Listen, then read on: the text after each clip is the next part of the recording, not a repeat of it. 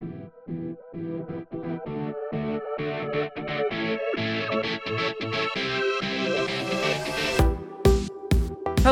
and welcome back to Coast FC, the Canadian soccer podcast focused on all things CPL, Canadian Championship, and more. My name is Felipe Vallejo. And I'm Mike Rice. And today we're going to do a little bit of a news recap, a new November news recap. A lot of things have been coming out since the end of the season, even throughout the playoffs. And a lot of people have been discussing on social media what certain pieces of news are true, what they can imply, and what kind of impacts they can have on the league. Now, there was so much that we figured, you know what, it would be nice to just sit down and have a chat about everything that's going on in the Canadian Premier League / Canadian soccer sphere right now. So that's what we're doing today in today's episode. But before we jump into it, make sure to follow us on our Twitter, Instagram, and Facebook at Coast to Coast FC, and on Spotify, Apple, Google Podcasts, and wherever you hear your podcasts, so you know exactly when we upload. But we're going to start now. There's so many places we could start, but I think a good one, considering the episode that we released earlier this season on York United, discussing the ownership sort of situation that's going on there, it might be good to start off with York United. Biggest news, or I guess one of the biggest news, a lot of news coming out of York United right now, is that Angus McNabb has stepped down from his position as new ownership is imminent. He released a nice statement discussing his time at the club, sort of as the caretaker of the club, and moving forward the rebranding. And we had a conversation with him, Mike, on the episode, discussing how his time has been. And I feel like from the responses, from the comments and replies, a lot of people hold a lot of respect and a lot of love for McNabb, but it makes sense for him to be stepping down as new ownership is coming in. And a lot of rumors have been coming around with that new ownership. Yeah. Ollie Platt on One Soccer revealed that it is a North American side, not necessarily Canadian side, a North American side. That is the new ownership group. It has been confirmed by, I believe it was Northern Tribune, that it isn't 777, the super investment group that seems to be buying clubs every which way in every country that they possibly can. And there has been an inkling that it actually might be a Mexican group from the team Rayados. So a lot of things to talk about, a lot of things to unpack there. Mike, let's start with the Angus McNabb news. Did this take you by surprise? And do you think it is the right move, moving forward with how the club is taking a new direction? I don't think so. I mean, quite flippantly, when we spoke to him, he was in the US. So I'm not sure how much time and how much he himself had seen his role continuing. It just appeared he was there to make sure that this sale goes through, and then he was there to ensure that everything ran smoothly. I mean, he was quite clear with us while we were discussing with him that this isn't an issue to discuss. This is something that they've planned, that they've York United and the league had planned to make sure that the ownership of the club and the progression of the club continues in a way which FC Edmonton didn't. Make sure that they had that long-term survival, make sure that they have a plan in place to bring in a new owner. And once those new owners come in, more often than not, they're going to want their own staff to, and they're going to have their vision for what the club will be. And I think from what would that, I mean, do you feel the same way? When we spoke with Angus McNabb, he just seemed like, right, this is my job till then. I'm going to make sure that this works out, and I can leave this knowing I've left it in good hands. Yeah, it did feel a little bit like he was at peace with what was going on. And I think for him, it was just dealing with that transition and trying to, quell all of the rumors that are going around that, this bad sentiments, that this is something that could be bad. Obviously, a lot of people still had fresh in the minds what happened with FC Edmonton when their owners, seceded their ownership over the club, and how eventually that ended with FC Edmonton folding. Yeah. But I think he did a pretty decent job, even on the episode, to kind of quell those fears and be like, listen, this is not like that situation. It's a completely different situation. This one's much more organized. It's much more sort of amicable.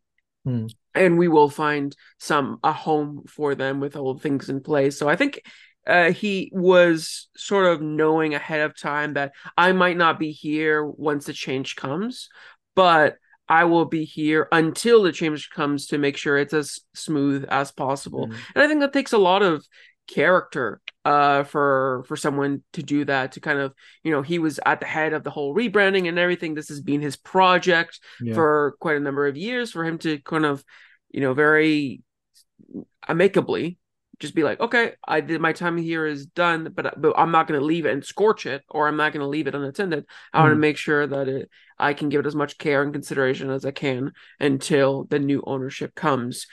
Now, with that new ownership still not announced, but a lot of rumors flying by, one of the big things was people were saying the 777 Sports Group. Obviously, they're in the news across the pond in the UK, where you are right now, exactly, for what's going on with Everton. Yeah. And there's a lot of not great rumors about them right now. They're in the in the headlines for maybe not the best of reasons, for some legal dramas that are going there. So they should I think feel very at home in the Premier League then. Exactly, yeah, exactly.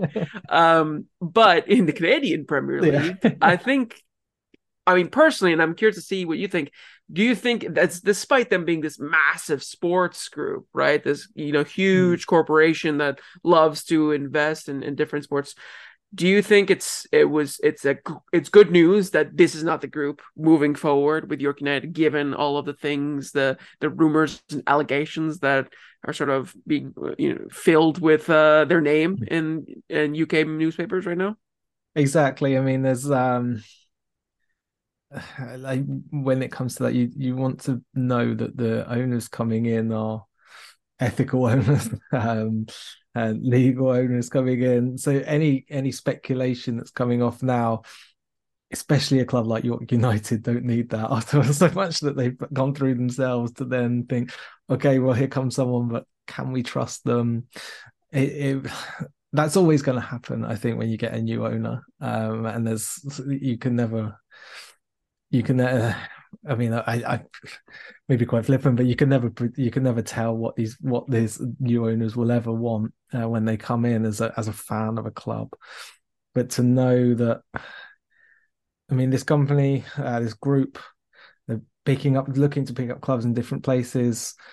You want, I think, for a CPL side, what you want is a partnership like what Ottawa have with Atletico in Spain. You want that connection with other leagues to help improve and build the quality in Canada, and also with the transfer of information and training for the clubs and the coaches and the backroom staff to make sure that the club operates well.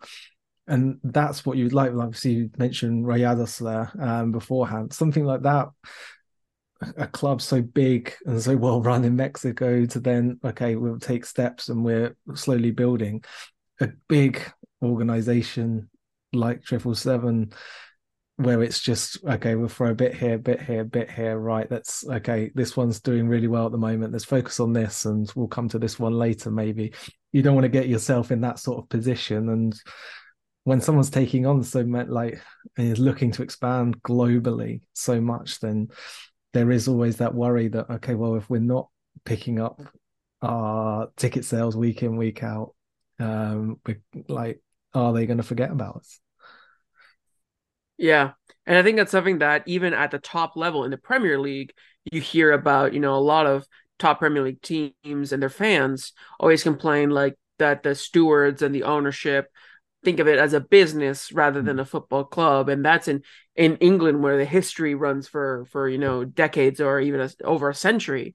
And so for a team in the Premier League that's still just starting out and building that history, you don't want to be left in a position, like you mentioned, where you're sort of an afterthought. And then, you look towards your ownership, and because they're focused, they have so many hands in different baskets. If you look towards your ownership for support and they can't give it to you, at this early stage in the league, it's just a fledgling league and a fledgling team, if you don't get that proper support and infrastructure, then it could spell disaster in the same way that it looked like for FC Edmonton, just in a different way. It could end even more in flames, especially if legal things come into it that could impose some serious issues and sanctions for the team that we don't even want to discuss up potentially. But it does open up. Yeah, exactly. But it does open the discussion of, okay, you mentioned, and I think it's a great point, that maybe we should look towards other leagues kind of to rely on their own experience and what they've created to help build our own. And I think I've seen some people aren't the biggest fans of that because they want the Canadian Premier League to be kept within Canada with the Canadian foundations. And I understand that. But at the same time, I think you have to recognize that it's a fledgling league, still football, despite the deep history that Canada has with soccer. It's still within the modern age. It's still not as developed as other countries. To rely on other countries' teams, like how Atletico Ottawa is with Atletico Madrid, which is a powerhouse in Europe, to be able to bring the staff and that training, that regiment, that infrastructure could be huge. And relying, just sort of kind of, leaning on these teams a little bit for a few years or whatever it takes to then build that league, I think is fine. So, but that still opens up the question for you.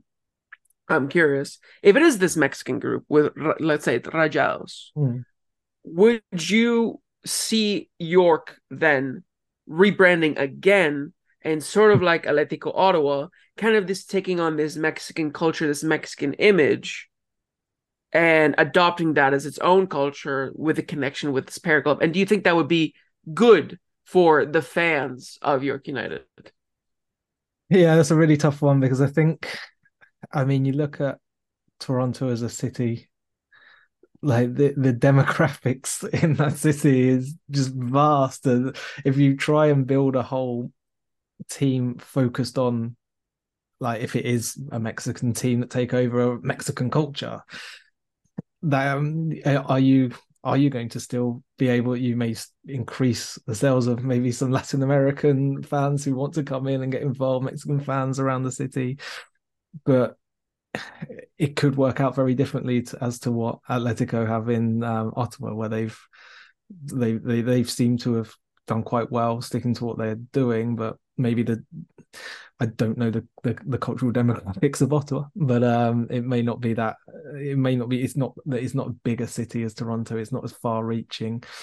So maybe there's the concern about alienating some members of the supporters groups and the supporters who just don't identify with that style of play or that style of culture around football.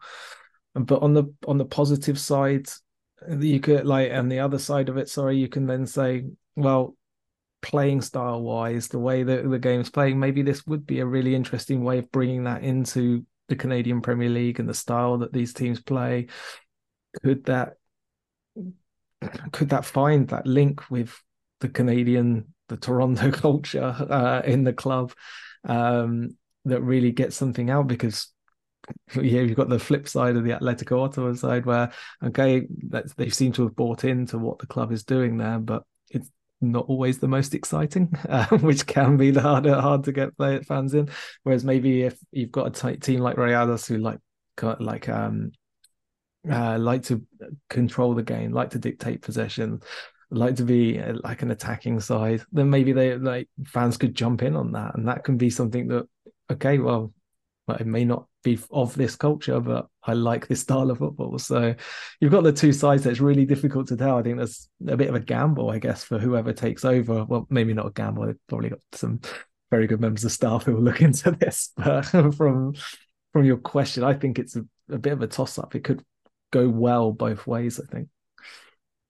Yeah, and I think it really depends on the line that they draw and then sort of the one that they follow, because I think, like you mentioned, it could alienate. Because I think even with Atletico Ottawa, especially with Ottawa being one of, if not the most bilingual city, at least major city in Canada, with French, because it's right on the edge with Quebec. the fact that it's identifying a Spanish culture and not a French culture, despite French being used there as much because of obviously legal and parliament matters, but still French being used exactly. quite a bit alongside English. I think I remember seeing some people that were a little disappointed that I wasn't catered towards that part. It felt like it was sort of alienating a little bit of the French side because they went with Spanish, even though there's no real Spanish connection in Ottawa. And I think a risk could run in the same way with a Mexican team in York or wherever they decide to. Maybe they'll relocate somewhere else and change the name once again. But I think the point is you can have some of that, but you have to try your best not to alienate the fans that you've already had, because we've seen, speaking with Namu and seeing other fans from, Center of the Universe and all of the other supporters groups, they truly love this club and they've been through it thick and thin. I think they deserve to be rewarded by an ownership group that takes them heavily into consideration, while also looking to garner new fans, more attention, a better marketing position, and be able to look towards new fans and have more Mexican fans come in and stuff like that without sacrificing. So yeah, it's a really tough question. I'm sure a lot of people who have much more experience and credentials than we do will have already thought of these things, but I think it's a good thing to keep in mind as news comes out, and eventually once the ownership group will be announced, then it'll be a lot of more questions will be asked of how they're going to do that. Obviously, is it going to be a complete rebranding? Where are they going to play their games? It's a lot of stuff, a lot of question marks, a lot of gray areas. But from one hand, it's a little obviously anxious. A lot of people are anxious about it, but from the other hand, it's really exciting because now for York United, especially if it is a Mexican team or another team in general that is interested in investing, and that means that York United, or whatever they will be called if they change, will have a new sort of fresh page, and that provides a lot of exciting opportunities for them. So it's going to be an exciting time to see what happens with York United as more news is released. Definitely. And I think they're a team that they've stumbled into the playoffs through chaos more than anything else. If you've got a club like a team that want to bring a philosophy to that club, this playing philosophy, a way of setting themselves up, a way of training players to come in to be able to play in a certain way, that'll really help this team because they're so all over the place at the moment. And they got some successes this year with that chaos, but I think we saw players with quality there. They've brought players with quality into that team, but somehow they just don't know where to fit them. So if they are linking up with someone who brings the style, I mean, that could be a great thing as well for York. Yeah, definitely. Especially with how you said that they just sort of snuck into the playoffs there and managed to get some successes despite the chaos that this year provided. Imagine what they could be capable of with some more order and structure and a clear philosophy and the like. So yeah, I agree. I think it'll only be hopefully good news for York United once that's announced. But speaking of playoffs and sides that snuck in, we're going to talk actually about a few of the sides that snuck out or weren't even in the running. Let's be honest. 2 out of the 3 sides who finished out of the playoffs doubled down and extended their head coaches' contracts for 2024. So that was obviously Carlos Gonzalez for Atlético Ottawa and Phil Dos Santos for Valor. Afshin Gotby just got here this season, so I can't expect that. But for the 2 teams that have been around, them extending their contracts with both of these head coaches, obviously both head coaches have been in different situations, have different track records, and you could argue for why they might deserve it or not deserve it for completely different reasons. But let's start with the one that I think for me was a bit more surprising, which was the Phil Dos Santos one for Valor FC. Now, anyone who has listened to the podcast knows that Valor FC is Mike's darling, so I will turn it to you to think, what was your reaction with Phil Dos Santos? So obviously, we had a chat with him, and it was a really insightful chat about what his plans are for the future and what he wants to focus on. But for you personally, what did you feel when you saw that contract extension announcement? And did you feel like it was warranted given everything that's happened this season? Yeah, I think it is a really tough one. I mean, you look at you listen to supporters, and a lot of them will blame Bill Dos Santos for his style of management and his tactical style of play that he tried to imprint on this team. Um, but then, if you look on the other side, injuries have been a real struggle for them. Um, Anthony Novak just didn't get fit for this season, and then the players they brought in, Ziyech didn't quite do what maybe they would have hoped. Keane Williams in and out, and Nyongabire as well, exciting at times, but struggled a little bit, especially towards the end of the season. And one thing that really stuck in my mind from that chat we had with him, when we interviewed him a few episodes back now, how he said he wants to focus on getting some like scouting in this league, building up some further conversations with players to sell them on the project he has in his mind for 2024. And part of me thinks, well, did he want players like Pacific, Keane Williams, all these players coming from abroad, where he said it's a bigger risk? And maybe he's gone to those owners. I mean, this is all pure speculation. Maybe he's gone to them and said, look, maybe they wanted these players more than he did. And they said, right, these are the players we can get you, and then fill in what you can around that. Maybe there was a bit of a disconnect between the ownership and the manager about the players. I mean, like I say, again, pure speculation, but I just felt from that he's probably gone to those owners and said, look, I want another year. This is what I want to do. And it's going to be based on players who he's more familiar with, who are very familiar with the league. And as the more names come up of players being released by clubs as they release their roster updates, you can see some quite exciting names come up, who could really, really help this team. And maybe this is something that he's gotten in his mind. And from that's why I was not as surprised as I think others, because I think that consistency as well is what will help Valor as well, because they need something. They can't just go and change everything again and say, right, let's grab a new coach, we'll try and get a whole new team of players. You can't look at Halifax and go, yeah, that'll work for everyone. It's a bit of an outlier. Yeah.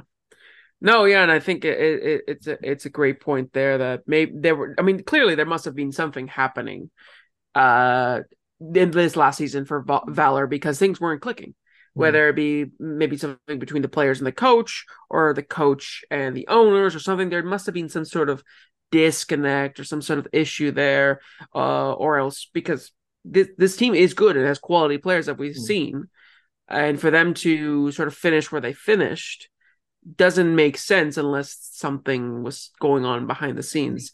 And I think the show of faith in Phil Dos Santos, as surprising as it was for me, I think is the right move, because he can bring the team forward if he has the right tools. And I think, especially after the interview with him, speaking about how he wants to focus on Canadian talent and bring people who know the league or in around the league, and have them be the focus instead of what they gambled on last year, which is a lot of international signings.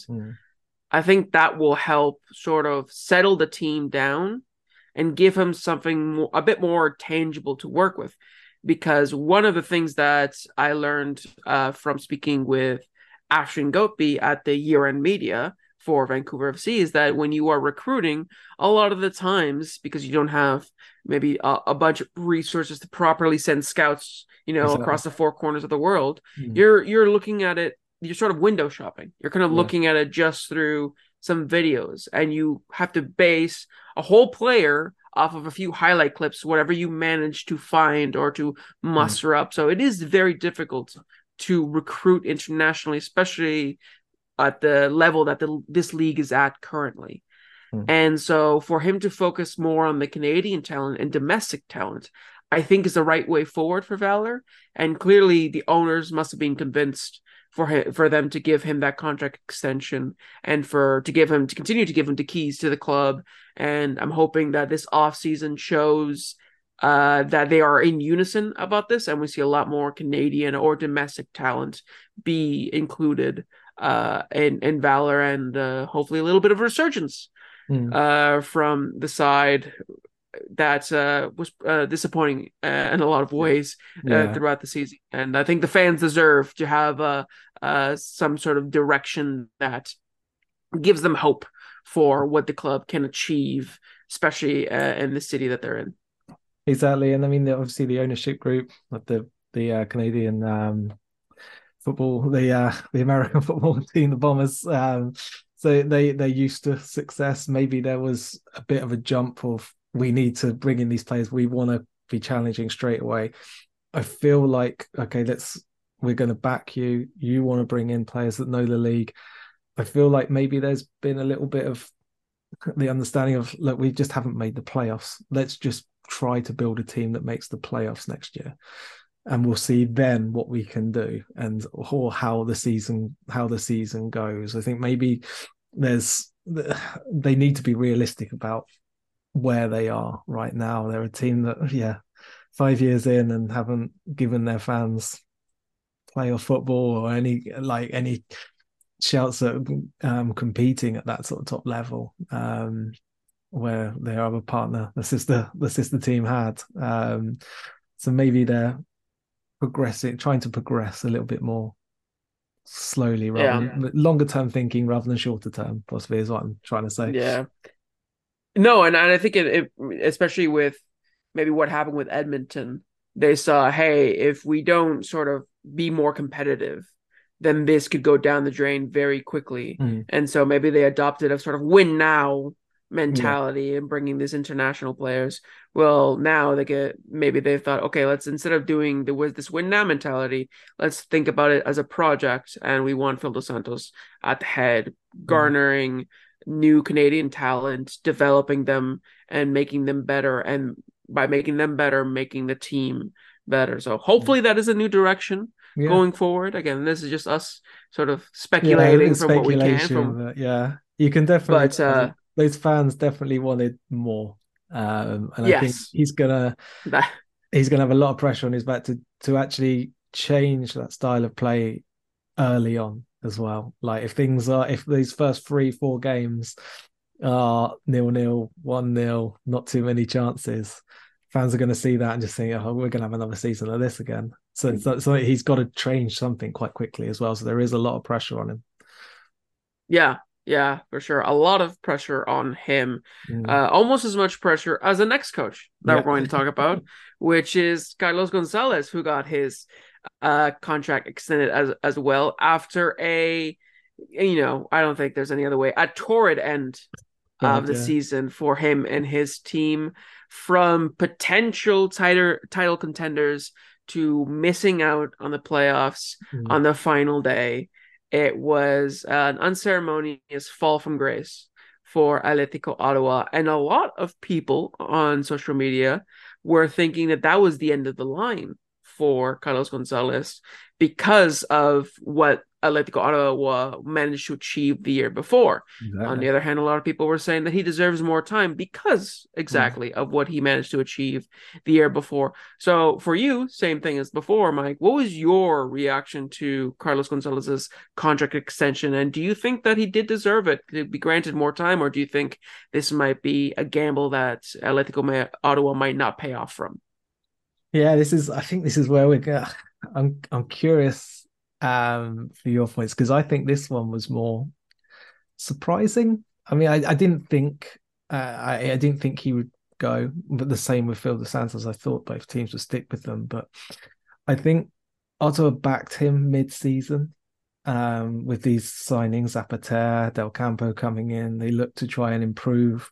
They identified a weakness in the system they had, and they've recognized, right, we need these players to improve us. It didn't. Zapater was fantastic, but they didn't get them into the playoffs. And the style of play, they're very stubborn with how they're going to play. They don't change. And as that run of games continued going into the end of the season, you thought something had to, but he stuck to it. He said, "No, we're just doing what we do," and it continued to go badly. And Ottawa haven't been a different team.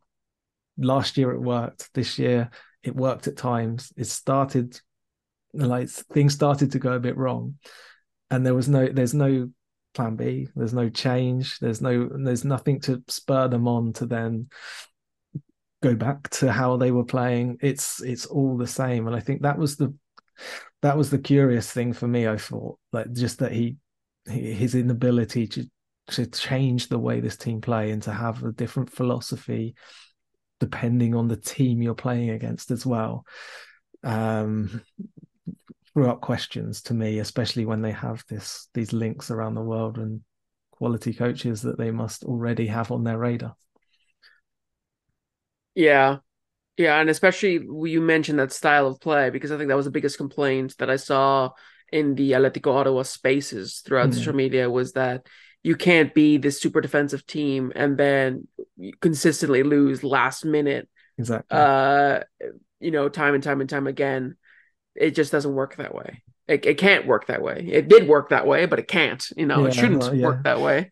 And so I think for me, what I would be interested to have been, to be a fly on the wall in the conversations between Carlos Gonzalez and the owners, to warrant him that contract extension, because he must have come in with an idea of how to avoid this from happening next season. And I can only imagine that it must be in a different direction to what they did for this season, because I think the biggest thing, what that sort of end of the season showed, is that the style of play that they were trying to do wasn't sustainable. Because you can't lose in the 90 plus minute, 4 or 5 weeks in a row, without without being an issue of mentality and also an issue of tactics. And I think they actually play hand in hand, in my opinion, the mentality and the tactics, because you can only withhold and just hang on for so long in a season. It's a long season. I mean, short compared to other seasons, but still for a new league and for players that this is their first league, it's a long season, 28 games. And to be able to try to play that consistently and throughout an entire season, eventually something had to give. And when it gave way. It broke the dam. And so I'm thinking for Carlos Gonzalez, is he going to try to approach next year with a new plan in mind? Because anyone who knows Atletico Madrid and follows the team either in the Champions League or in La Liga know that they are a very defensive team. They are a very, very pragmatic team.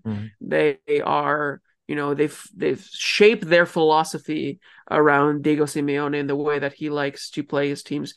But they are a much more established team in that play style, because they've gone through these painful periods with Simeone, and now they've reaped successes with league titles and getting to the Champions League final in the last 10 years and yada yada. And the issue with Atletico Ottawa is, are they willing to go through those same sort of painful moments with this identity from Carlos Gonzalez, or is he willing to adapt and willing to be a bit more flexible? Because I agree with you, there were times where I was confused at how sort of stubborn this team was being, or Carlos Gonzalez was being, with the makeup of the team and defending so much with quality players that they have, not trying to assert themselves and be a bit more of an attacking side. So I can only imagine that they must be going even though it's still Carlos Gonzalez, in a different direction, because they can't have another repeat of what happened at the end of this season. And if I genuinely think, if it looks like it's going in any way similar, let's say at the beginning of the season, then we might see a mid-season sacking for Carlos Gonzalez, because especially with what they achieved the season before in the regular season, they want to be in and amongst the big boys between Cavalry, Forge, and Pacific. And so for that, they need to avoid having something like that happen again. Yeah, I mean, like we saw them at times try and come out quicker early in games, start games really quick, and then sit back. And that seemed to be the plan, like, no matter what happened. So if they didn't get that goal in the first 20 minutes, they're still sitting back, but they haven't got a lead to protect. They've got nothing. Like there's one mistake will cost you. And the difference, you obviously, obviously you mentioned there, like Madrid and Ottawa. Madrid have gone through all these times. Madrid are in La Liga that's been going on for 100 odd years. The Canadian Premier League's 5 years. Like part of the role of this club and the role of the manager and the players on the pitch is to get fans in. Like they're building a league. This isn't just right. Well, we're a club in an established league. We're building a league as well. And if you're going to be very defensive, you've got to succeed, because otherwise it can put people off. Those who are on the fence about whether they want to come along and watch games, well, it's going to be 0-0 most of the game. It's not going to be that much fun. They keep throwing away leads. Maybe I'll just go and watch something else. Like, so that's the thing they've got to compete with, and they're going to have to be confident that they're going to get back up into that sort of top levels of the top few spaces in the league next season under him, if they're going to keep going with him. Yeah. And I think it'll be telling what direction they might go with him now based on the additions that they'll make, because likely there'll be a Spanish player in there. Yeah. As they add maybe another loan from a Spanish club or something like that with the connections that they have. But it would be interesting to see if they start to attract some players that are a bit more attack focused and a bit more adventurous. I've mentioned before throughout the season about players coming in that have a certain X factor, like Benny Banga for Forge, that that he's an exciting player to watch, and every time that he's on the ball, you kind of sit up and wait to see what he does. Ottawa, aside from Ollie Bassett, who is capable of doing that, don't really have that sort of X factor. I mean, beforehand, Balou Tabla, you could argue, was that for them. Ever since he left, they really haven't had that. And now that would be probably a player that I would be looking to see if they recruit, because that would be a more of a statement of intent. It's like, we are now going into this league, not just into this new season of the league, not just to, right some wrongs, but to now go further and attack. We're not going to just sit back and wait. Now we're going to actually get on to you. Yeah. And I think that'll be interesting to see, especially with all of the changes that are going on with personnel. And speaking of changes that are going on with personnel, I think we should maybe chat about some of the roster changes that have been going on throughout the season. So what I've seen so far is only 2 teams have announced sort of the squad updates. One as recently as today in Halifax Wanderers, but we'll start with the team that first did it, which was the newest team to the league, Vancouver FC, announced some departing players for 2023. Among them was Jeremy Zielinski, who was the backup goalkeeper, Nikki Gimya, who was the Ghanaian winger, Nathaniel St. Louis, who was a forward, and the one that obviously kind of leaked out and kind of made a bit of news was Sean Hundal, who was one of the more prolific players for the team in the early stages of the season. When you look at the release of Sean Hundal there, were you a bit surprised to see his name mentioned among those? Or do you think that because of the fact that he was being sort of played out of position, he sort of had to now be second fiddle to Alejandro Diaz, and the fact that Ashton Gotby kept, putting his faith in Diaz as that number 9, despite him not scoring after his first 2 games, might have rubbed Sean the wrong way, and then sort of got into I want to say amicable. I don't know if it was amicable. I don't really know, but just that kind of just like mutual termination of the contract. Yeah, I mean, when the season started, I was confident he was one of their top players. Like, you watch him play, he's got quality. He was helping a very inexperienced side, and he showed his qualities on the ball, battling away up front on his own at times. Really useful in the counter attack, and then to, like you mentioned, bring in Alejandro Diaz. He gets moved, shunted across to the side. Then he's in and out because you've brought in Miki Kantav, who was playing really well when he got his opportunities as well. So all of a sudden, he's not this number 9 leading the team. He's in a mix of attacking players who will be rotated, and he himself is getting played out of position.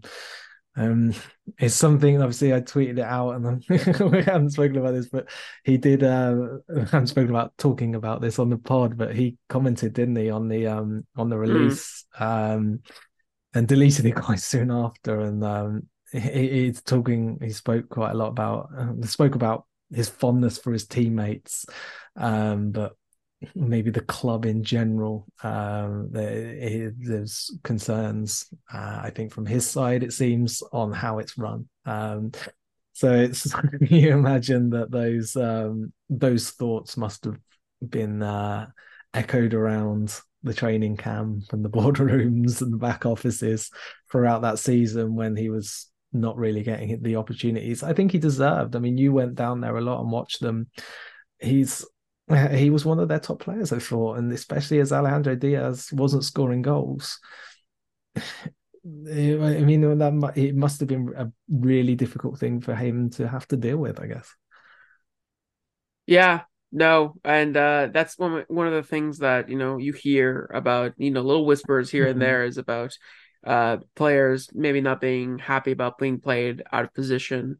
And Afshin Guppi had to play players out of position at the beginning of the season because they didn't have a big enough squad. They didn't have certain players in positions that they wanted to have, and so he had to make do. And players being unhappy at clubs is nothing new. No. And it's something that a club even as young as Vancouver FC will have to be prepped for, has been prepped for, and evidently has been dealing with. And early in the season with Gael Sandoval and the stuff that was going on there. So it's especially for an expansion team, the first year is always going to be tough, and there's going to be a lot of lessons learned. And I'm sure there are some things that Sean Handel might have thought that were valid, and I'm sure that the club has taken them into consideration, hopefully, and is actively trying to be better about it. We won't know the full story. We'll never know the full story of what's going on behind the scenes that led to that. But the question now, I guess, for his future is, does he stay in the CPL? Does he look towards maybe joining another side that is looking for a number 9 position, maybe a team like Valor FC? You never know, right? Do you see him staying in the CPL, or do you think he might try his luck maybe in different countries, maybe USL Championship or something like that? Yeah, I mean that was mentioned around Twitter journalism. There's people coming up saying that he's well, we can only wait and see, but maybe he's not getting as much attention from other clubs at this point so far in the very early stages of the off season in the USL. So we have to wait and see. But I mean, there's 2 teams that I think, from the looks of, I mean, we'll talk about Halifax soon. He could be a good option up there as an extra striker, depending on where they go. But Valor could really use someone like him. The fact that he's got that pace. We spoke before when I've gone on my rants about Valor all season. Siaj has got the movement. He's got the pace. He's not finishing. Anthony Novak's got that sort of, I'm a centre forward, this is my role, start personality, and neither of them fitted in with the rest of the team. Rashaan Handel can do both those roles, and like he has the potential to do both those roles, and that could fill Dos Santos's need in that centre forward like straight away, I think. I mean, some people may comment, he didn't score that many goals, but he was getting played out of position in Vancouver. He was scoring goals as a striker.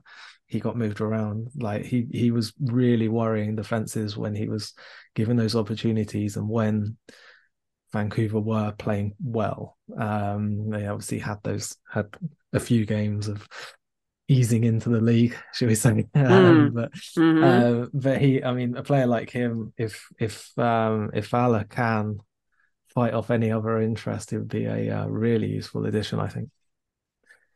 Yeah, yeah, and I think Northern Tribune reported that he is in talks with several teams, not all of them being CPL teams. So it will be interesting to see Mm. where he lands right now.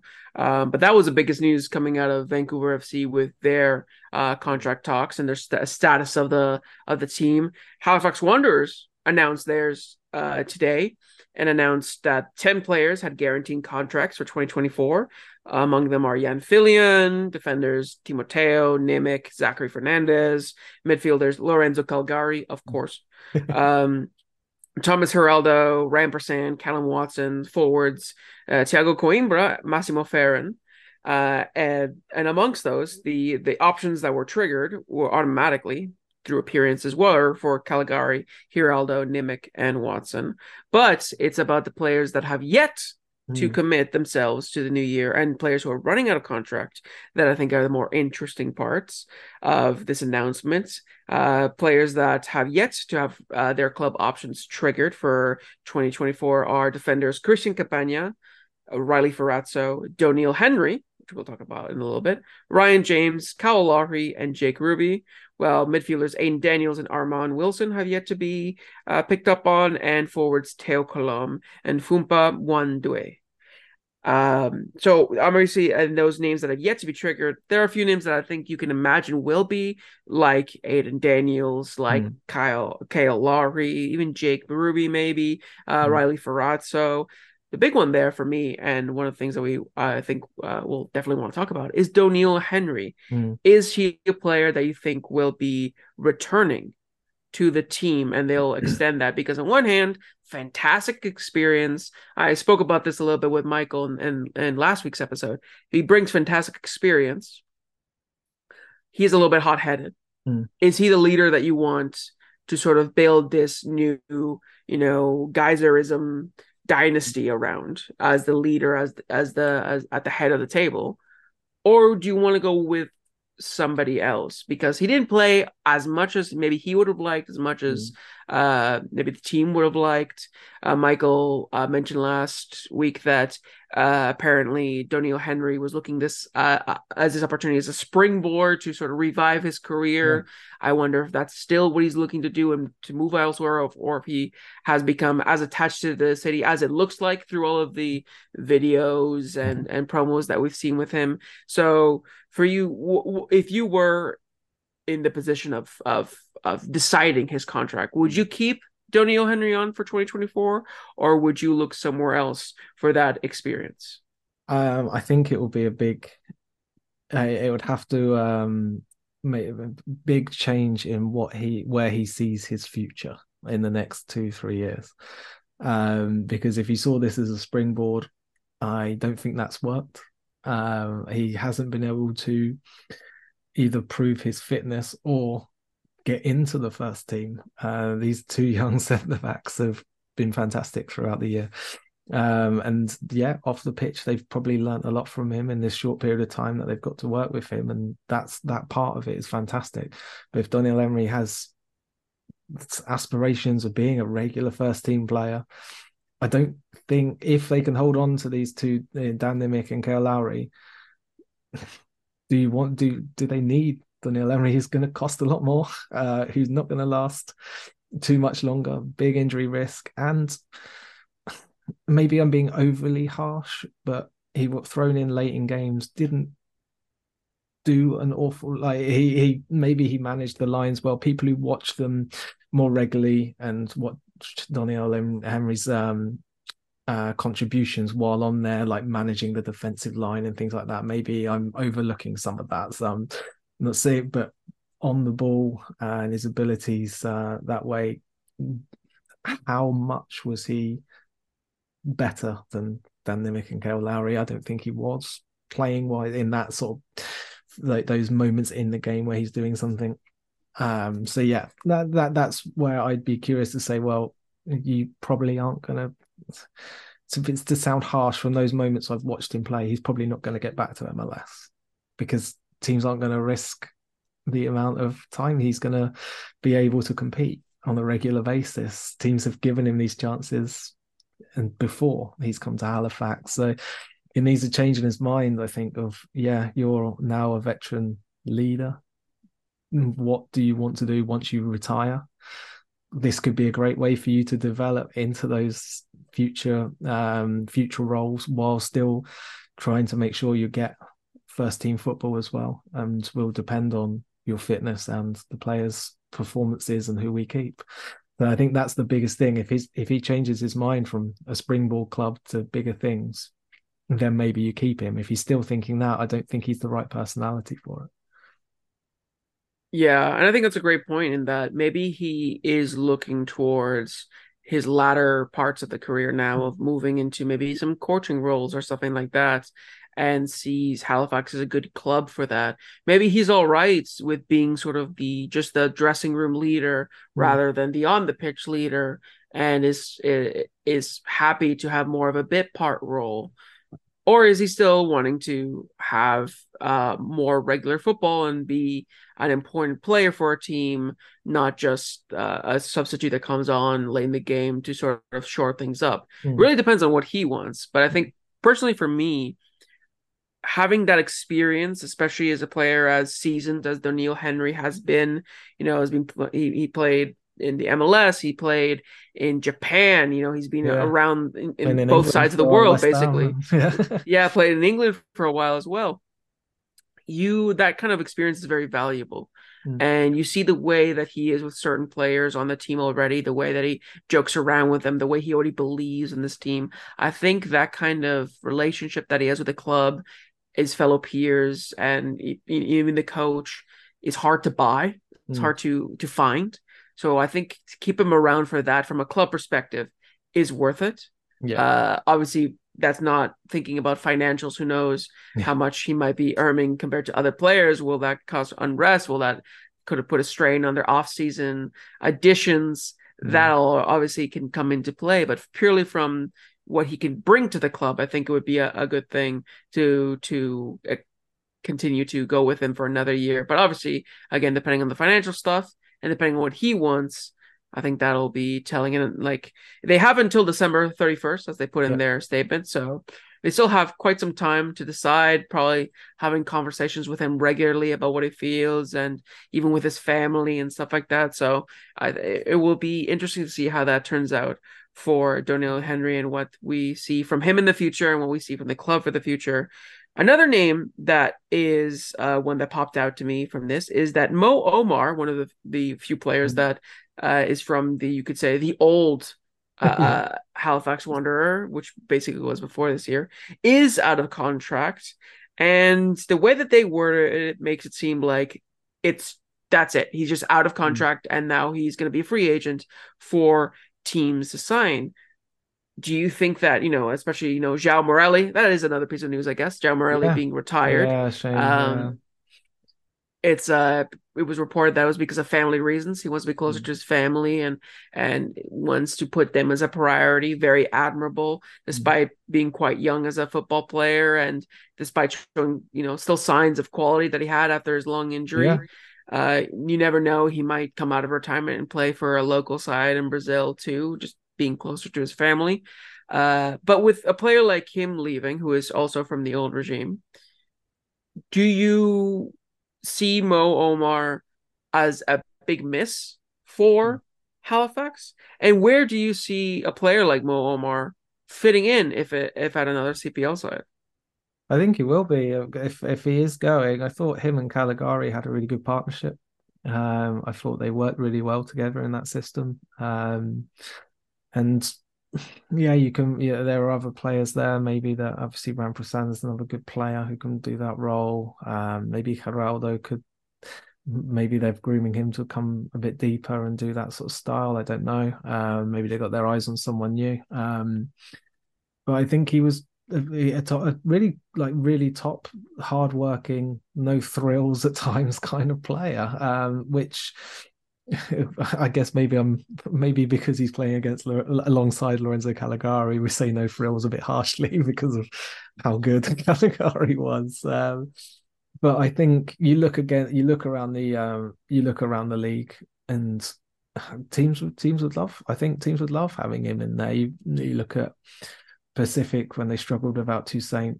It's a good, hard-working defensive midfielder to put in there and to add into the depth there could be really useful there. Vancouver, what are they going to do? Is Renan going to carry on for another season? We don't know. Could be a useful player in there alongside Caden Chung, maybe. Ottawa, Zapata was brilliant as he came in, but it's 38 or 40 nearly years old. I forget now. Moemar's a young player who could learn alongside him that year, play with him, take over that role going forward. There's plenty of teams, I think. I mean, other than Valor, who have got defensive midfielders coming out their ears. Most teams could really use him, I think. And I mean, I think from the way it sounds like he won't be there. But I mean, are you like me? I think he'll still be in the league. But it will be with another team. Yeah, I agree. I think he is one of those players that you sort of just see him as a CPL player. Like he's a solid CPL player, can be an asset to pretty much any team, and will give you 100% in and out. He's a good leader, a little bit hot-headed too, as we've seen, but he's very passionate.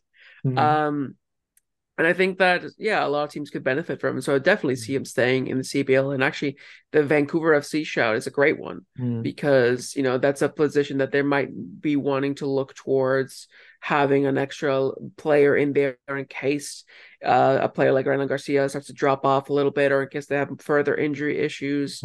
I think that's a good shout there. But yeah, it's with the caliber of player that Mo Omar is and has shown throughout his time at Halifax, I think he'll definitely be in the league for 2024, just maybe not with Halifax. But moving away from contract talks, well, at least for players, there is one discussion that has been dominating quite a bit ever since the announcement of a MLS side sacking their coach. CF Montreal has parted ways with Hernan Losada after a bit of a tumultuous season. Now there have been calls once again, as there were when William Nancy left to go to Columbus, for Montreal to look towards the CPL and specifically look towards some coaches that have been doing very well this season. Specifically, obviously, Bobby Smirniotis is at the forefront of it. Name mentioned once again. I've seen inklings as well for Tommy Wheeldon Jr., for ex-CPL coach Po Maduka. And amongst other names is also Mark Dos Santos, who's the current assistant for LAFC, and Mauro Biello, who is the current interim manager for the Canadian men's national team.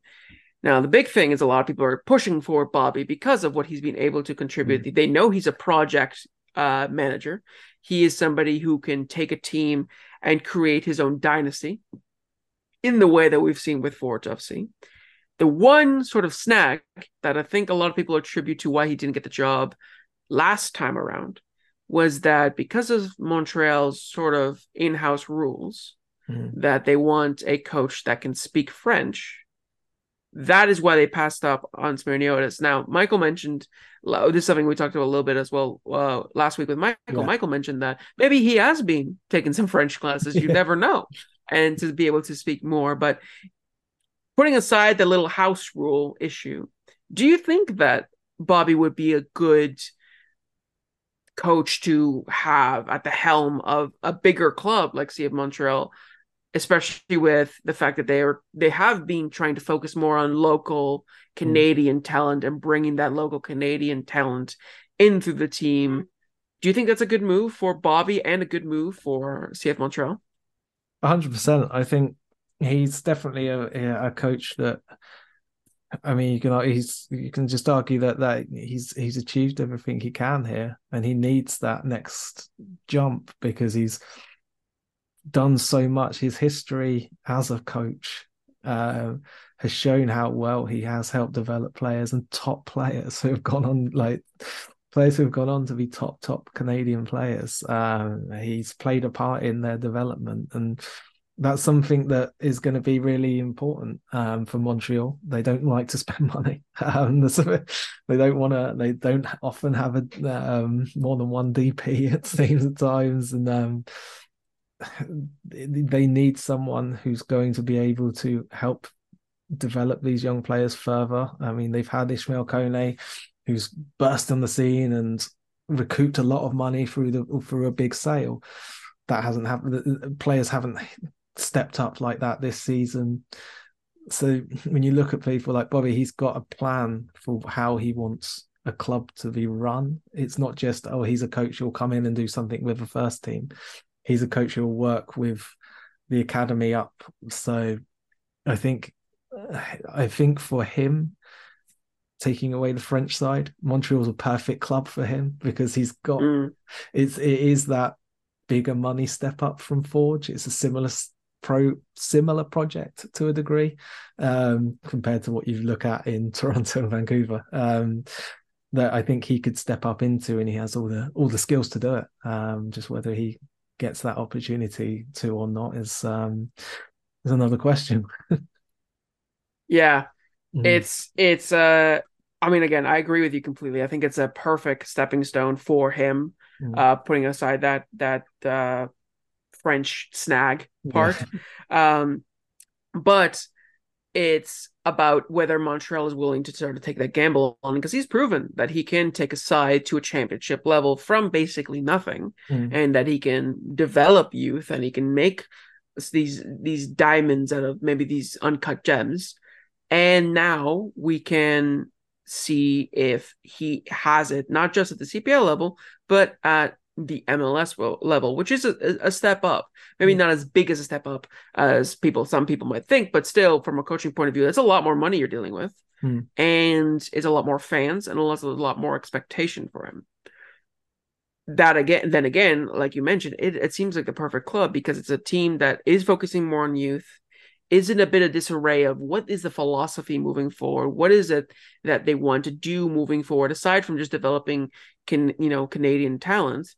You look at what the Whitecaps have accomplished. They were the best Canadian team this year. You look at what Toronto accomplished earlier in like the mid 2010s, and you're waiting for something like that to happen for Montreal in the similar way that happened literally 2 years ago. It's not like they haven't had success in recent times, but for Bobby to come in and say, now it's my turn, I can impose myself into this team, back me, trust in me, give me the keys, and I can make something great out of this. I think it will fall a lot on the club actually doing that, because a lot of people have issues with the Saputo family, and we're not going to get into a lot of that drama right now, but yeah, on the MLS side there. But I think for Bobby, he needs to have those assurances going into it, because he doesn't want to be just another sort of 1 or 2 year short stint kind of thing. He probably will want to come in and be like, I am here for the long haul. I'm here to completely reformat this team, to give a new identity to the club, in terms, at least in playing style and sort of on the pitch philosophy. And I need to make sure that you guys are aligned with me on that. So I think that will be, aside from the French part, the biggest conversation moving forward, because I can't imagine a coach like Bobby giving up something that he's worked so hard for and done so well in Forge FC for a sort of like a 1 or 2 just going for a cup of coffee kind of job at a bigger club. So I think for him that will be the biggest thing going forward. But if he does go, the other question is, what do Forge FC do? Michael last week mentioned that David Edgar, as sort of this protege to Bobby Smirniotis, might be the next logical candidate for Forge FC. But that will be a huge turning point for Forge, because you sort of can't separate Forge FC without Bobby Smirniotis. No. They're sort of hand in hand at this point in their history. So for him to leave would be, cataclysmic in a sense for what will that kind of the ripple effect that will have throughout the club. So for you, how do you think Forge FC would cope with that? I mean, when we started this podcast, what were we week 3 of the season, And I think only a couple of weeks into it, he signed a new contract with the club where he also took on the role of sporting director, I think. I can't remember the exact title. So this isn't just a head coach leaving. This is the club, like the head of the club, like everything about it leaving. It's not so that's going to be huge for them. Which is why, yeah, I completely agree with what Michael was saying. I think David Edgar would be the person to go for that because they'll want to keep some stability. They're a club who have been so consistent for so long. Grabbing someone from outside of just from outside of everything to come in and imprint their own, and they'll want to imprint their own way on doing things, and that will just completely there's such a huge upheaval. Even if they keep hold of the players, they're all of a sudden things could change, and you're running that risk of, well, actually, what if the players don't buy in straight away? What happens with the way we've been progressing this club? And so, yes, it's going to be huge for them. And that's just, I guess that's the biggest concern. And the kind of thing which makes me worry about him being an opportunity or being an option for Montreal is because he's not for him to go to Montreal, he's not, in one way it's a great fit because it's Canadian focused, whereas most of the other MLS clubs, he hasn't maybe got that international reputation, maybe not international, but not quite as well known in the US, probably. Continental, let's go with that. Yeah. So that's probably why maybe in Vancouver and Toronto he won't get those opportunities, because he's not come up through the club. He's coming from outside, but not without the reputation. I think that's what Forge will be looking at, going, well, David Edgar has that mix. We're not a team that's just going to grab international or continental or just anyone into this team and give them a chance to imprint their DNA on the team. We want someone who buys into what we are already. This is why you could see him taking over if Bobby leaves. Yeah. Fantastic points. I agree. I think that you don't want to shake the house too much. You want to try to make the transition as seamless as possible. And I think David Edgar is the safer choice than to sort of bank on a different coach who will definitely want to come in and impose his own philosophy. And I don't know if Forge would be, willing for that. I think they might be a bit reluctant to just do away with everything that Bobby managed to achieve in the last 5 years. But that is definitely a talking point, and that we're going to keep an eye on as the weeks progress. Another big news that happened at the beginning of the month was that a fellow Vancouver FC youngster, the finalist for Young Player of the Year, James Cameron, had a trial in the UK with Luton, and not just with Luton. I think there was also apparently some looks from other clubs in the English league, English pyramids as well. He will return to Vancouver this season, but it seems like that was more to make other teams aware of him. I believe that it was set up with the same agent that Arie Pebble did. That's why it was the connection to Luton. In that sense, I believe it was through the same sort of agency or stuff like that. But James Cameron, that's huge news for him, and also, more importantly, I think, for the league to have another young player sort of training with a Premier League side. How long will they remain a Premier League side? Chances aren't looking really good right now for them. But for a top level side in England, in the UK. And so, fantastic news for him. But do you think, Mike, that this kind of shows that players from the Canadian Premier League, young players of the Canadian Premier League, are on bigger radars than some people might think? Yeah, I think they're starting to be. I think there's curiosity. I spoke with a club here who James Cameron's agent contacted them saying he's available to come and to train. Would you like to come and have a look at him? The same that he did with Luton and this other and the third club that he's been with. they were interested in coming to watch him at Luton. He was unavailable to take part in a sort of exhibition game, so and they chose not to bring him up for any training with the team. But what they told me was that the players there, they're quite raw. So these are young players who are coming up who've got either physical abilities and technical abilities, but they haven't had that training that a lot of the players that they would be competing with in, especially in the Premier League, would have had from a young age. And it's not to say that they're coming into the Canadian Premier League saying, right, here's some young players, we're going to grab them and bring them in. But they're curious as to what they can bring. They're curious to find these players because there will be. Ishmael Kone's done it with MLS to Watford. They know that there are players in Canada that have quality. Montreal's academy different, obviously, to these young players but they're getting first team minutes. And I think that, and when teams are looking at them from abroad saying, okay, well, this kid's 18 years old, he's not really had any professional training in a professional academy training, and he's competing well with these players.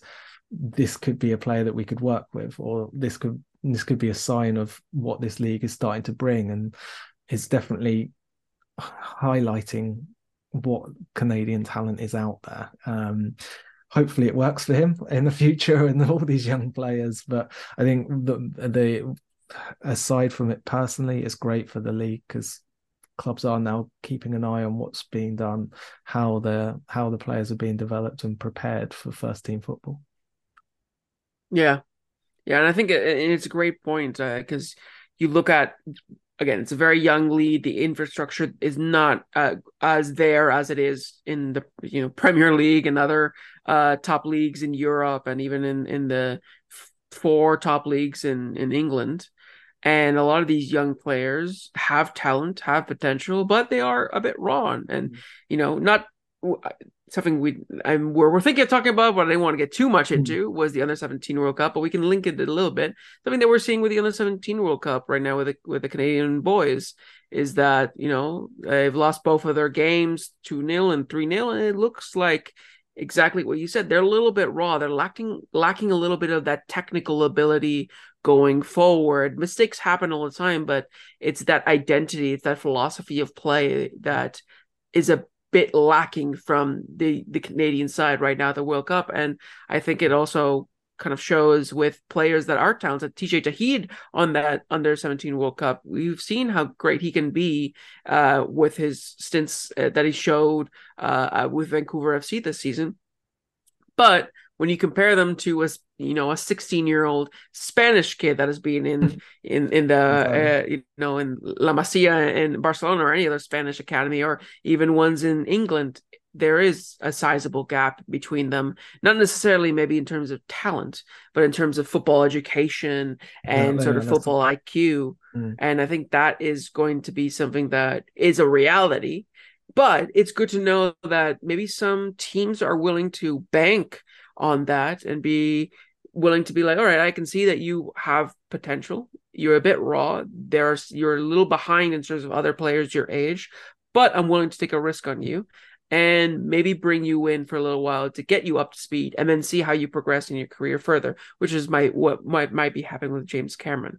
So I think from that perspective, I mean, either way, it's a great thing for the league, but from that perspective, considering these things, I think it's good to know where we sort of stand and that it's okay that we're a little bit raw and we're a little bit behind in terms of other things. It completely makes sense with how young the league is and how maybe behind Canada is in football compared to other countries in Europe and Africa and Asia and South America.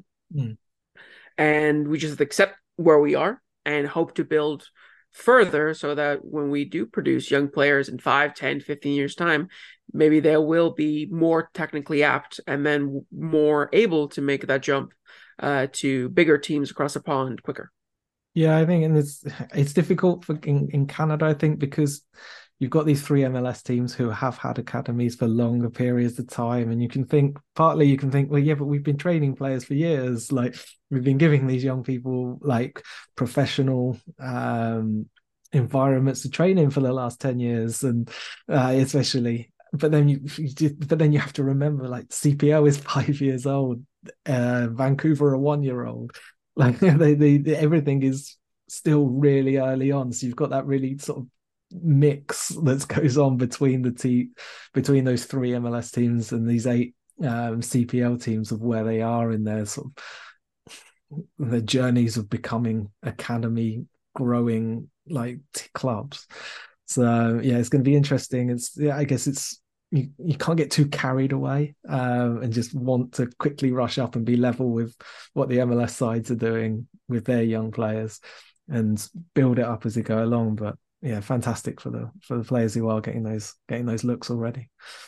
But MLS Yeah. is going to be that route, isn't it? I think that's the one these players have got to look at. MLS is probably the first one to say, okay, well, we can make a step up there. I mean, some others have gone into other areas of Europe, but when we spoke with Sean Young, he's mentioned, oh, I'd love to be able to go and play in the Championship.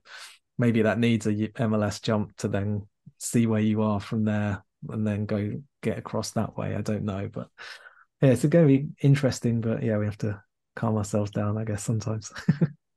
Yeah, no, for sure. And yeah, MLS seems like the next logical step Mm. for players who want to continue development before they might go in and push towards teams in Europe. But we have seen the jump. I mean, Gauthier Yeah, Antigone this year was a clear sign of exactly. that. Yeah. And we've seen other players throughout the years make that jump as well. But speaking of players in the MLS, we're going to talk now about players that are doing the opposite of making the jump Yeah. to MLS. Players that might be making the jump, I don't want to say down, adjacent to CPL, which is some players that were released by the MLS sides in these past weeks, mostly from Vancouver. We're going to talk about right Mm. now. The big names that we're talking about are Thomas Hasal, Cameron Habibullah, and Mateo Campagna. Now, Thomas Hasal, I think, is one that we've spoken about Mm. a little bit this season as a player that could make the jumps to the CPL, maybe to develop a bit more. Last season with the Whitecaps, he was seen as the number one at being such a young player. Didn't go all that great for him. Maybe he was thrown in a little bit too early. Yeah. This season, he was sort of second fiddle to Yohei Takaoka. And the few opportunities they did have, again, wasn't impressing. Then, unfortunately, he got a long-term injury, was put on the end of season injury list, and now was released by the club. So, hasn't been the greatest of times for Thomas No. Hassan in the last 12 months, but doesn't mean that his career has to end there. There are still opportunities in the CPL. And we've talked about what teams could potentially get an upgrade in terms of goalkeeping. For you, do you think that there is a home in the CPL for a player like Thomas Hasal? And where do you think that might be? I'm not really sure. I think the logical one maybe Halifax. But obviously they're keeping Jan Fillion on, who's played well with them. The biggest question I have would be, what will his wage expectations be after being in MLS? And is what you're probably going to be paying extra compared to the goalkeeper you've got, is he going to win you enough points to make it worthwhile with his goalkeeping? And you look at the teams who didn't make the playoffs. Ottawa's they'll stick. Valor, I think they will stick. I think they will build around Ryan Yesley. Like, why do you Oh yeah. will Thomas Hasal make as big an impact compared to what Ryan Yesley did this year? Probably not. Vancouver, Callum Irvin's their captain, first player signed. Will they want to move on from him after a year? Will Thomas Hasal want to be his backup?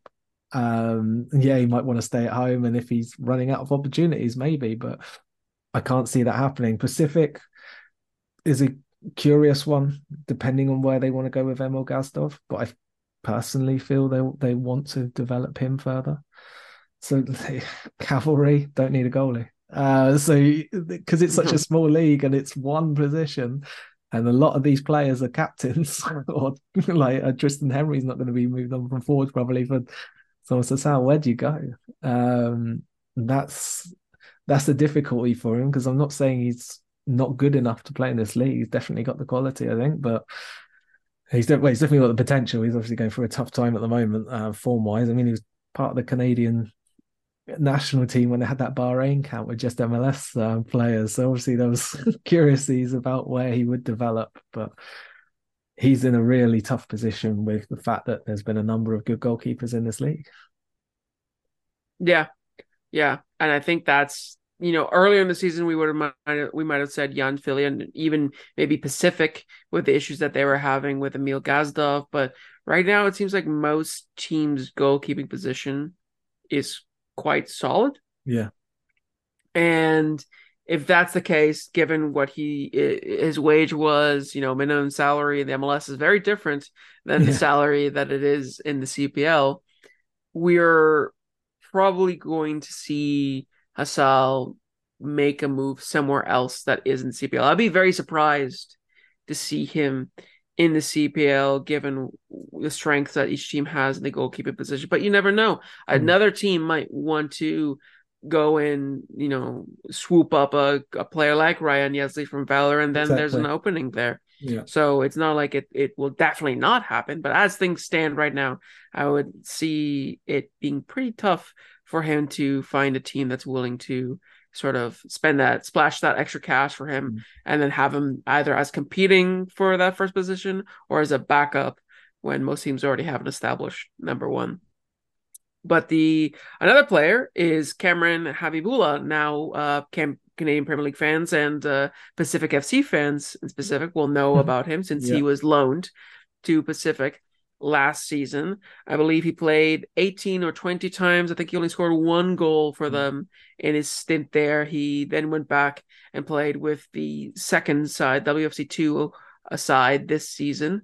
Do you see him maybe finding a place back in Pacific FC now that his contract is up? Or do you see him maybe moving even closer to a Vancouver FC or somewhere else in the CPL? Yeah, I think with Pacific, they've got plenty of good attacking players. I think he's had that an extra year to develop a bit further and could come back and be a really useful addition. I guess that just depends on what happens with their squad. I don't think that's an area that James Merriman's going to be focusing on as much. So that'd be an interesting one. But Vancouver again. They've got Gabby Bitar had a great season. Mickey Cantav's come in.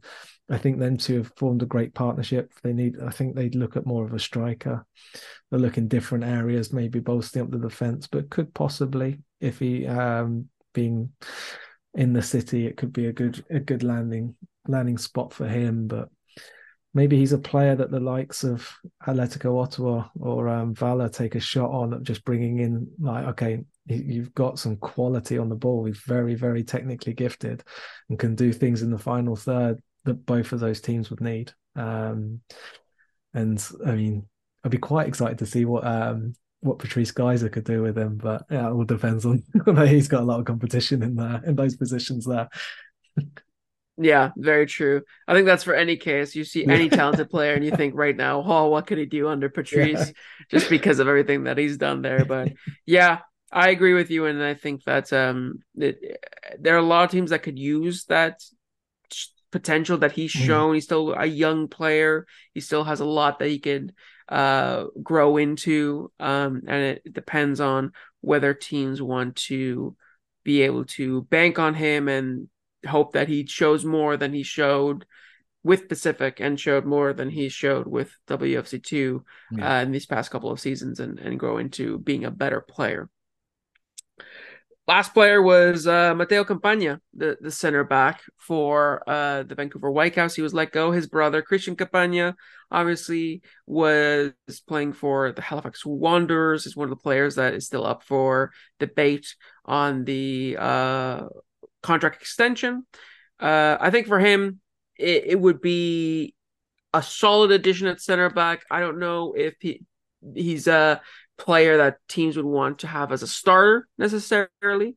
Um, if he's a player that a lot of teams want to rely on as that kind of main figure at the heart of the back line. But I think he still is useful. He's shown with the Whitecaps when he has been called upon, that he has opportunities to step up to the plate. And so I mean, I don't know how much of him you've seen, Mike, but especially maybe having that brotherly connection at Halifax, could you see that happening for Mateo Campagna with his brother if he stays on at Halifax? Possibly. I think the again the difference where depends on who they're bringing back and what kind of role he's looking for in the CPL. There's the one team that I should have thought for Thomas Hasal as well, but for Matteo Campana, we don't know what's going to happen with York. There could be quite a few players leaving. Thomas Hasal being Canadian, like it just might be useful for York to bring him in as a relatively big name for the league. And Matteo Campana as well. I mean, we saw how much they struggled in defence, and how through injuries, you've got experienced players there who they could be needing to move on from. Fowler as well, maybe defensively they had so many issues with injuries, players who they maybe can't rely on for full seasons. But yeah, so I'd look at them. I probably would. I don't think he'd stay local and stay in Vancouver, because I think if Vancouver are bringing in defenders, it's going to be an experienced defender. To get to, because they've got Rocco Romeo and Anthony White there as great prospects going forward. I think a more experienced player would come into that to work with those two. So I can see him having to leave the city, but yeah, possibly Halifax. But I think some of these other teams might be more in need, and he'd get more minutes possibly elsewhere. Yeah, I agree. But that is it for all of the news roundup. There's still a little bit of other news, but this episode's going on for on, so we might save it for a different episode later throughout this end of the year. But thank you so much once again for listening to this little news recap episode. Make sure to follow us on Instagram, Twitter, and Facebook so that you can give us your thoughts on this episode. Was there any news that we missed that you wanted to hear? Is there any news that's going to come out that you would like us to address in the future? Let us know, and we can give you a little bit of a shout out on the next week's episode. But until next time, I'm Felipe Ojejo. And I'm Mike Rice. And this has been Coast to Coast FC, signing out.